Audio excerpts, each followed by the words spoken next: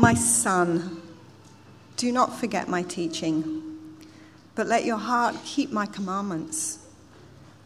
For length of days and years of life and peace they will add to you. Let not steadfast love and faithfulness forsake you. Bind them around your neck. Write them on the tablets of your heart, so you will find favor and good success in the sight of God and man.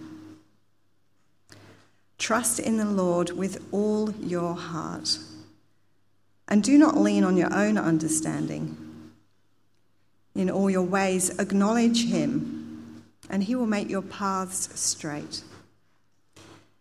Be not wise in your own eyes. Fear the Lord and turn away from evil. It will be healing to your flesh and refreshment to your bones.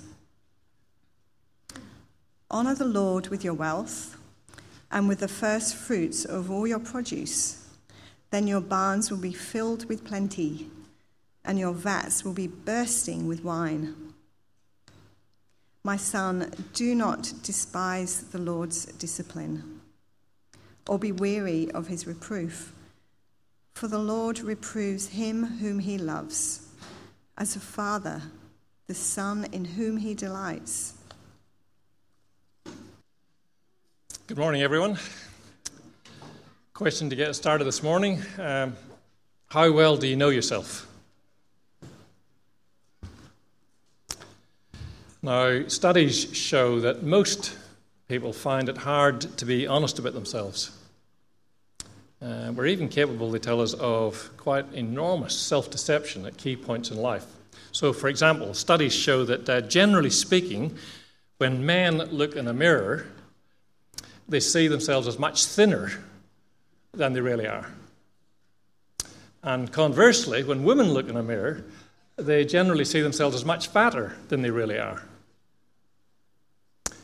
I avoid that by never looking in a mirror. It's much easier. We have a capacity, a large capacity for self-deception. And I think it's the same in the matter of being wise, the subject that we're looking at through the school holiday period in Proverbs. Most are convinced quite naturally that they're wise. Even if the dysfunction and mess of their life might suggest otherwise, people will still say, yeah, I think, generally speaking, I'm wise.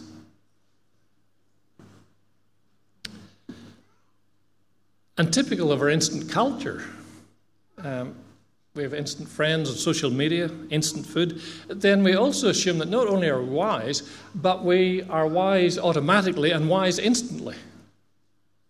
That is, we've sort of arrived at a state of wisdom, and in a state of wisdom. And we see evidence of that. Children from a young age believe they're wiser than their parents, and they're prepared to back that in their actions. Folk of all ages enter into relationships convinced that they will do relationships wisely. And the evidence would suggest that's not true either. We don't actually go and seek the advice of others very often because we don't need advice, because we back ourselves to make wise decisions. But the book of Proverbs challenges this natural sort of default understanding of wisdom. That is, it challenges what we understand wisdom to be and how we get wisdom. Wisdom in the Bible is about living well in God's world. It's about, as I said 2 weeks ago, it's about living life without regrets, because it's a life lived under God's rule. Wisdom, according to the Bible, is not something we're born with. It's not something that happens automatically to us. Proverbs tells us we learn wisdom from God's word. But ultimately, as Don was saying this morning in the children's talk, ultimately, wisdom is God's gift. God's gift to us. And we need that gift because we need something to crash through our inclination to be foolish. That is, to be wise in our own eyes, is the terminology the Bible uses. The Bible also defines that as autonomy. So we are naturally wired to dismiss God and live by our own authority, and at the same time think that is wisdom.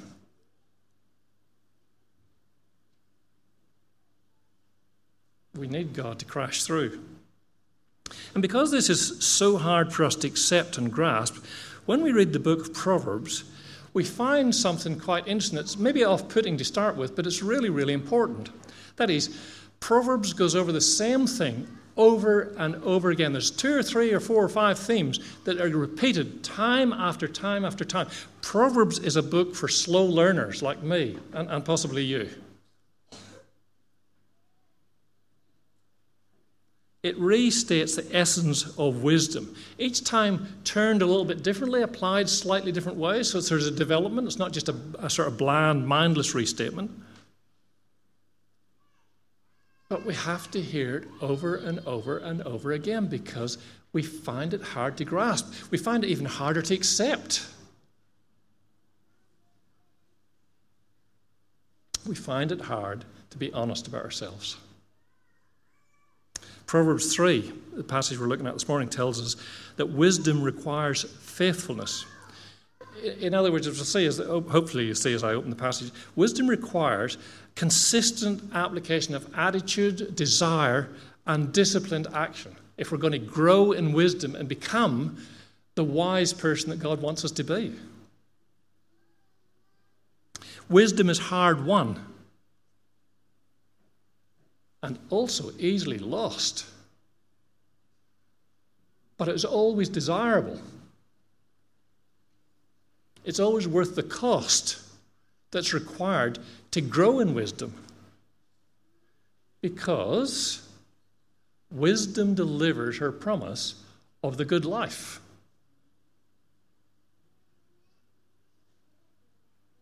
The good life, God's life. The first point I want to pick up then is from these passages as we jump into is attitude. Determined to be shaped and defined by God's word. Look at the first 4 verses. And notice again, this is the third time this sort of passage starts with this sort of appeal. My son, do not forget my teaching, but let your heart keep my commandments. For length of days and years of life and peace they will add to you. Let not steadfast love and faithfulness forsake you. Bind them around your neck. Write them on the tablet of your heart. So you will find favor and good success in the sight of God and man. Again, the opening appeal, third time in as many chapters, is listen, learn, value, take to heart. Why? Because the word for teaching there is the word for Torah. The teaching is God's word, is God's voice, is God's command, God's law, which is wisdom. Wisdom is being taught by a father to his son. The son, in turn, needs to learn wisdom. There are 2 pictures here built into one.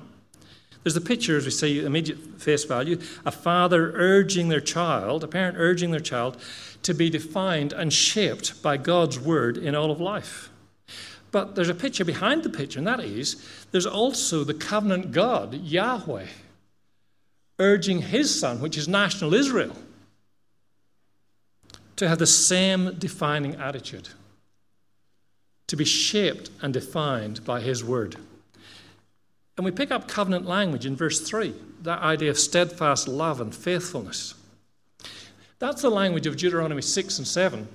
So if you're going to read Proverbs 3, you should go home and actually read it with Deuteronomy 6 and 7 open before you, beside you, because the language is incredibly similar. The pictures are incredibly similar. Deuteronomy 6 and 7 describes wisdom or fear of the Lord, and actually uses those terms, as the right response to God's covenant commitment. Wisdom is the pathway which realizes God's promise of the good life as we were created to experience and enjoy it.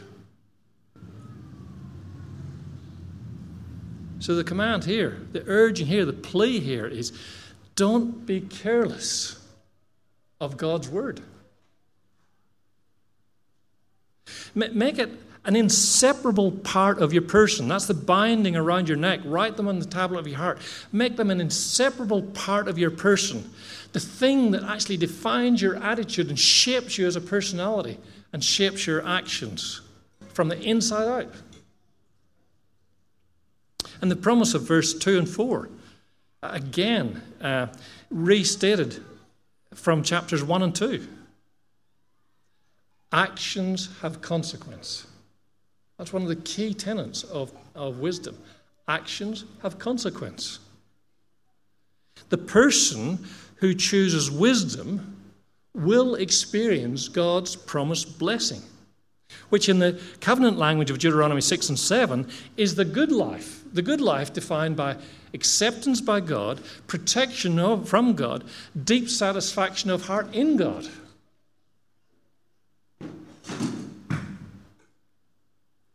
And in verse 4, that actually extends to relationships generally. Because in our world, even in our world today, people will recognize integrity. People will recognize right conduct and respect it, even though they may not accept God's word as the foundation for that integrity and conduct.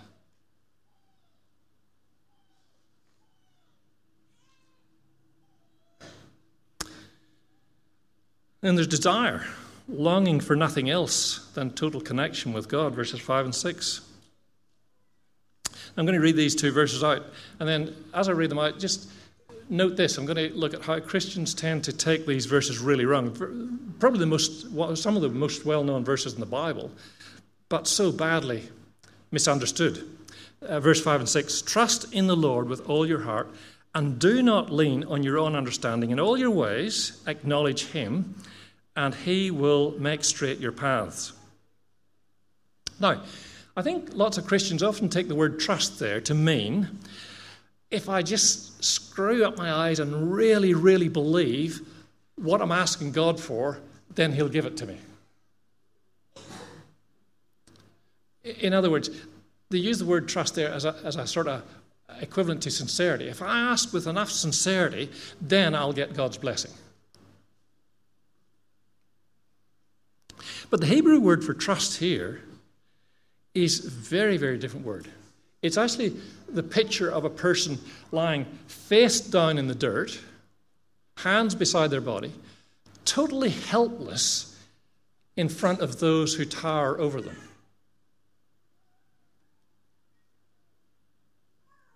At the mercy of those standing over them.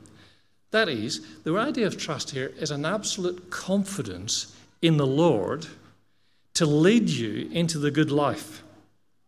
Why? Because the second half of the verse, you know your own resources will not deliver.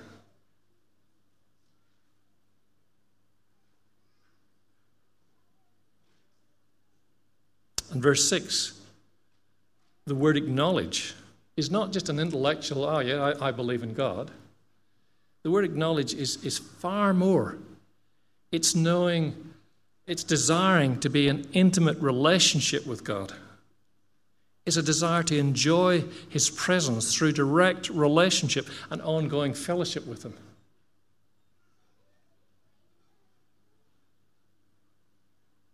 Now, those two verses combine to give us such a huge challenge.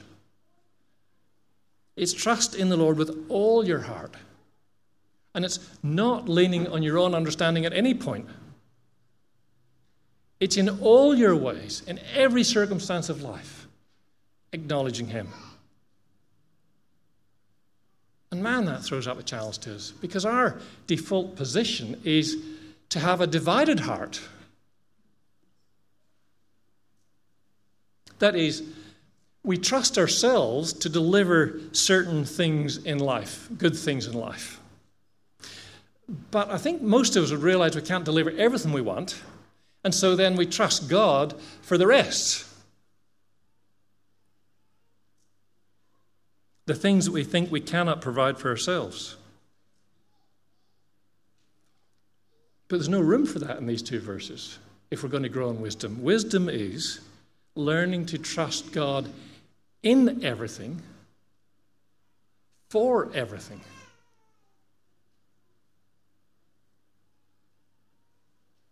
But again, God's promise in these verses is as big as his challenge. The challenge is give up all of self.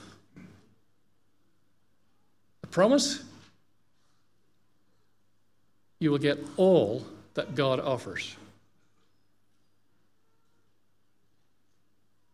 The idea of making straight your path in verse 6 is also from Deuteronomy chapter 6.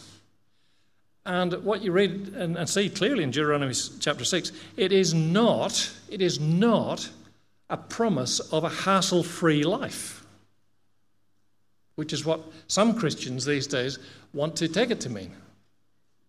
It is not the promise of a hassle-free life. It's the promise that God will put us on the pathway to his appointed goal of life with him forever. That's the sense in which he'll make straight our path. He'll pick us out and he'll put us on the path and he'll keep us on the path. Nothing will run us off the road. Nothing will keep us from getting to the end of the road to be with the Lord forever. This desire, genuine desire for connection with the Lord, will deliver forever connection to God and enjoyment of him. Attitudes and desires combine and flow into actions. And in verses 7 to 12, there's at least 3 actions there. It could be more depending how you want to divide them up. I'm going to pick them up in 3. And hear this, growing in wisdom comes at a real cost.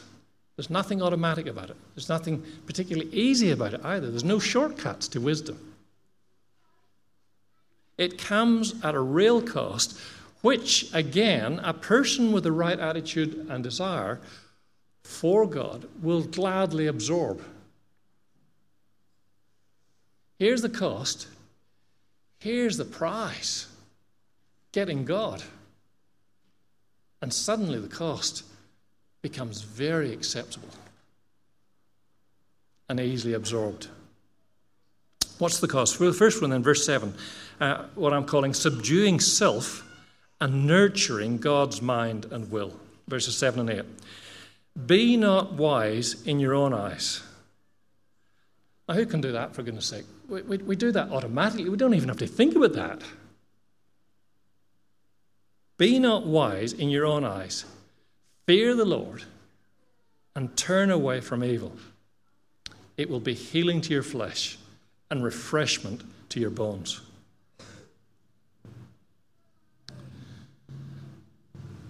Growing in wisdom means a daily choice.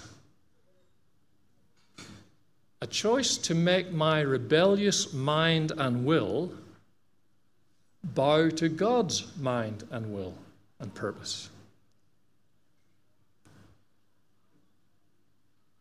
It means a daily choice of moving into God's word, asking the Lord that he, through his word, will expose my sinful, autonomous thinking and attitudes, my failing desires, my wrong desires, that he will expose them, that he will correct them, and that he will redirect me into new patterns and habits of obedience. Now, I've been around long enough as a Christian to say that's a really dangerous prayer to pray. Lord, expose my sin and change me. That brings stuff that you just never would anticipate. It's huge. We find it hard to ask advice, let alone be prepared to hear the answer that comes back to us, lest our foolishness be exposed. We actually search out people. When we do want advice, we actually tend to search out people, self-deception again. We search out people that we think will give us the answer we want because it'll be a convenient, comfortable answer. We actually shun people that we think might tell us the truth.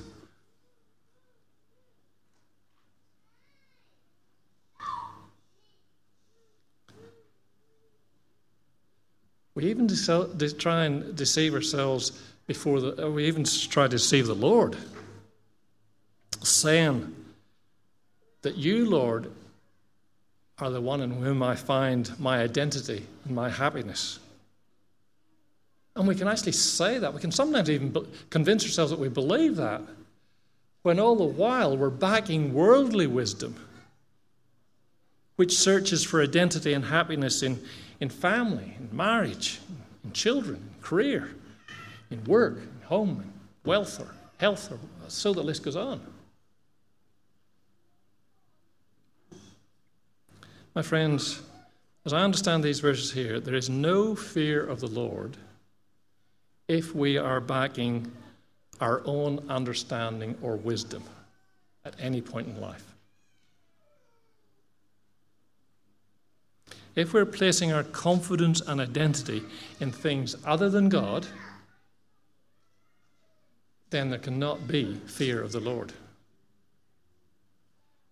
So to grow in wisdom then, practically, think of the implications for that as we live in our world. To grow in wisdom is to be increasingly and radically different from those around about us that we rub shoulders with every day. That's a huge cost. Given that, our natural inclination is just to want to fit in and be one of the group, be accepted. Subduing, then honouring God by reflecting his generosity in everything, verses 9 and 10. It will be healing to your flesh. Oh, hang on a sec, that's verse 8. Verse 9. Honour the Lord with your wealth and with the first fruits of all your produce. Then your barns will be filled with plenty and your vats will be bursting with wine. Now, all these verses are difficult this morning, but I need to stop and look at a particular difficulty with these two verses. Christians tend to approach these two verses particularly in one of two main ways. Either Christians are quite critical when they come to this verse, disappointment, even angry at God, because they've not experienced prosperity in spite of what they believe is honouring the Lord with their money and possessions. In other words, they think God's dropped his end of the bargain. On the other hand, the other group of Christians tend to come to these verses ever hopeful that ultimately, if they keep on tithing their income, then God will make them wealthy.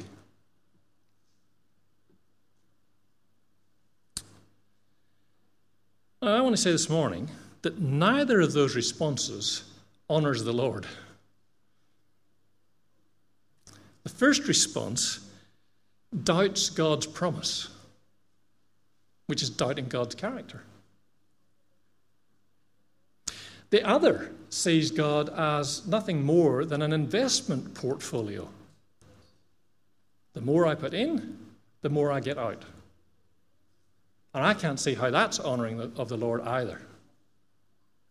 That's a transaction. Wisdom, however, honours the Lord, and this is, I think, the import of these verses. Wisdom honours the Lord by being generous. Why be generous?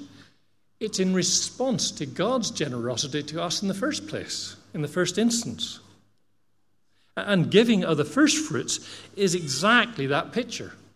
Return the first fruits of the harvest as recognition, a generous recognition, that every moment of the growing season has been a gift from God. From the first rain to the planting of the seed to the bringing in of the crop at the end, the yield at the end. So you return generously in recognition of God's generosity in the first instance. And generosity, therefore, is an outworking of heart attitudes and desires in response to what God has given us.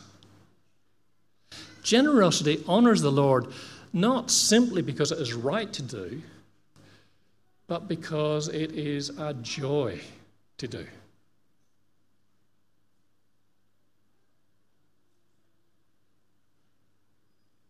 And because it's a small reflection of God's character in us. So when you think about it, you say, when you think about generosity, we give the best gifts to those we love most. We give the best gifts to those who have been most generous to us. And we give gladly. Conversely, we hoard our wealth because when we look at our wealth, whether it's possessions or the bank account, we hoard our wealth. And when we look at it, we believe that it is those things that give us security. The actual amount of money, the actual number of possessions. We believe it's those things that give us security more than the Lord who gave us those things in the first instance. As Tim Keller says, we've made our wealth an idol and displaced God in the process. And again, as we come to look at what appears to be an absolutely outrageous promise of prosperity, Deuteronomy chapter 6 and 7 helps us very easily understand the promise of plenty or prosperity. Because in Deuteronomy chapter 6, we have a context of generosity. God, in his generosity, took a rebellious people to whom he owed nothing and rescued them from Egypt, brought them back to himself, and was in the process of bringing them into the land which would be described as the good life, his place, his people, under his rule. And what was the heart of prosperity in this good life? Not the things of the land itself, but the relationship with God that brought them into the land. Prosperity in Deuteronomy 6 is defined in terms of connection with God, and therefore connection to the good life that God wants his people to have. And that's prosperity.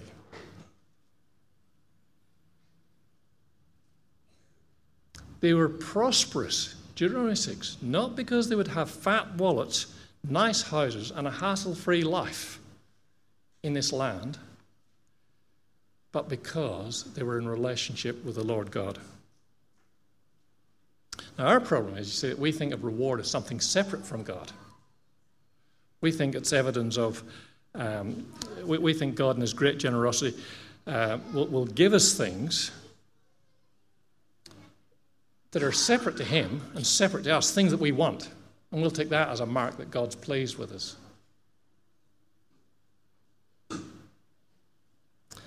And again, conversely, it's evidence of wisdom when we realize, evidence of growing in wisdom, when we realize that our barns are filled to overflowing. When we realize that we cannot exhaust the rich wine of life when we're in relationship with God. And that each of those things are totally satisfying to us. That's when we realize we're wealthy beyond measure. That's a wealth that in the New Testament says rust and moths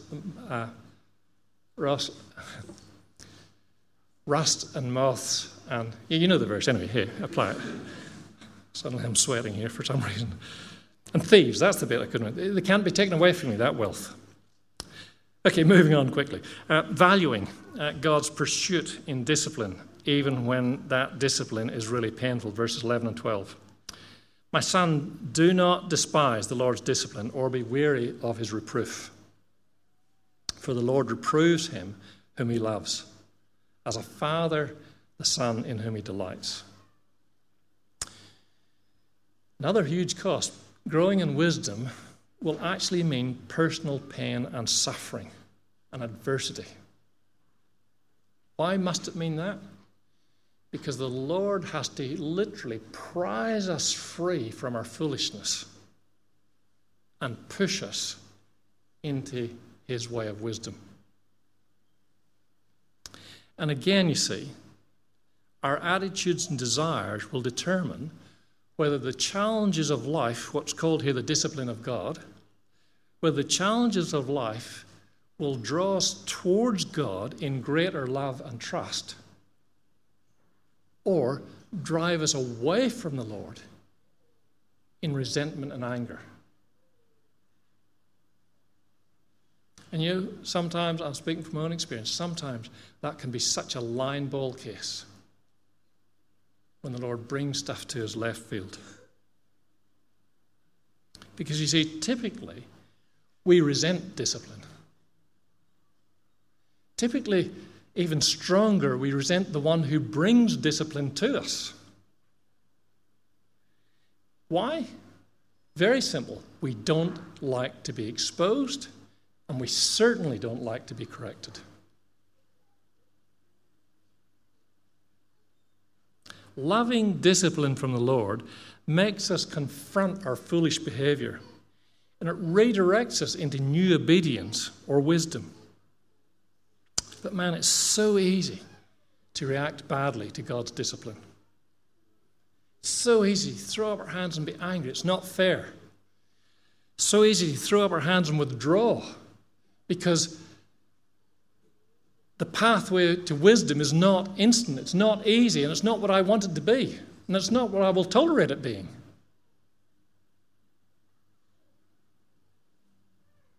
My friends, growing in wisdom is learning to value God's discipline as the most loving expression of commitment to us. Growing in wisdom is being thankful, even in the midst of tough times, being thankful that God does not allow us to stumble into foolishness and continue to ultimate destruction,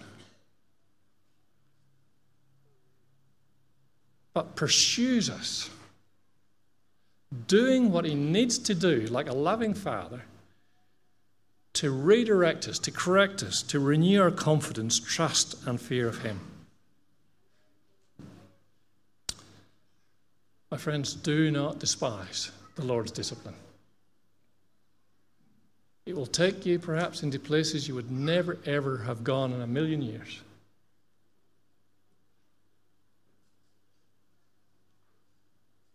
But with the right attitudes and the right desires, it will grow you into a new dependence on the Lord.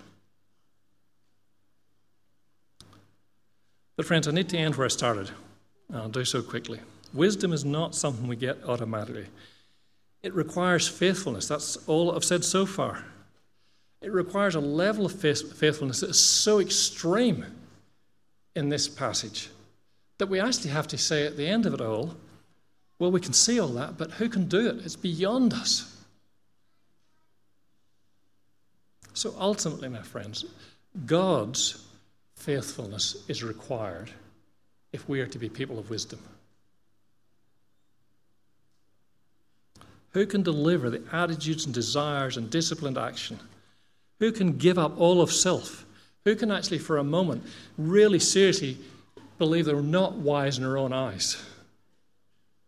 Who can live obediently under God's rule? Well, none of us can.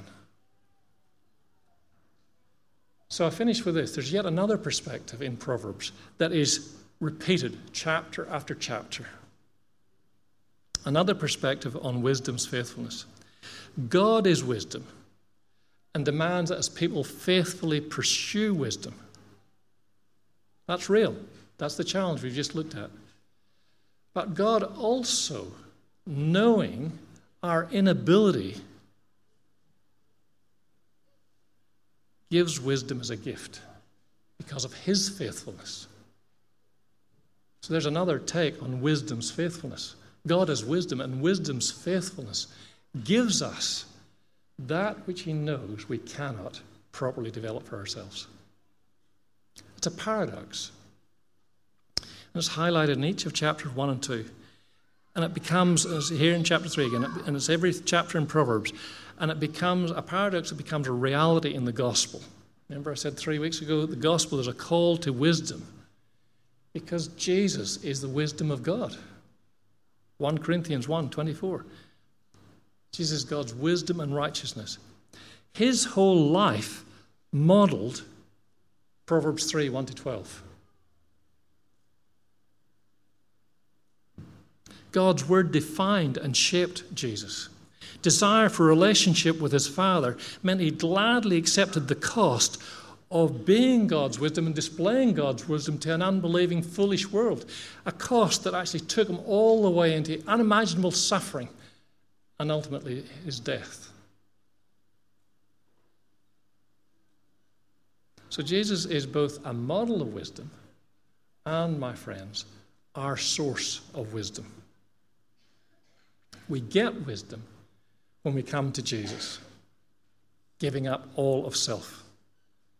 We grow in wisdom as we develop the mind of Christ and struggle to express it in every circumstance of life, all the while counting him as our plenty, as our healing, as our satisfaction.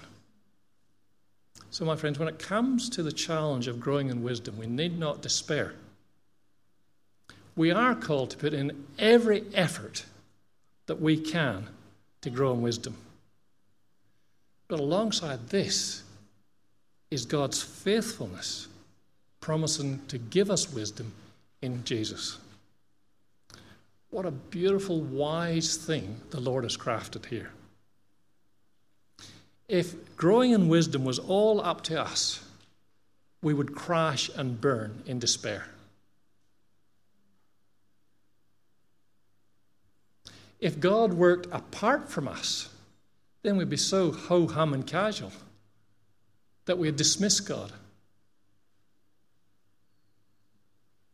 The paradox of wisdom from Proverbs is that we have both assurance that wisdom is ours and therefore incentive in Christ to struggle to grow in wisdom, to be more and more like Christ, to be more satisfied with God, to enjoy more the good life we have in and through Jesus. So friends, pray with me this week that we will struggle with the help of the Holy Spirit to trust in the Lord with all our heart and not our own understanding. And at the same time, be deeply thankful that in Christ we have the wisdom and righteousness of God. Let's pray now. Lord, who can do what's asked of us here in Proverbs? And ultimately, Lord, we need to say who needs to do it. For in Christ we have wisdom and righteousness. And from that, then, Lord, our renewed desires push us gladly and wholeheartedly into the struggle to more and more reflect your character as you modelled this passage to us in the Lord Jesus Christ, to reflect it in our own lives back to you. Help us, Lord, to do that, we pray, in Jesus' name. Amen. Thank you very much.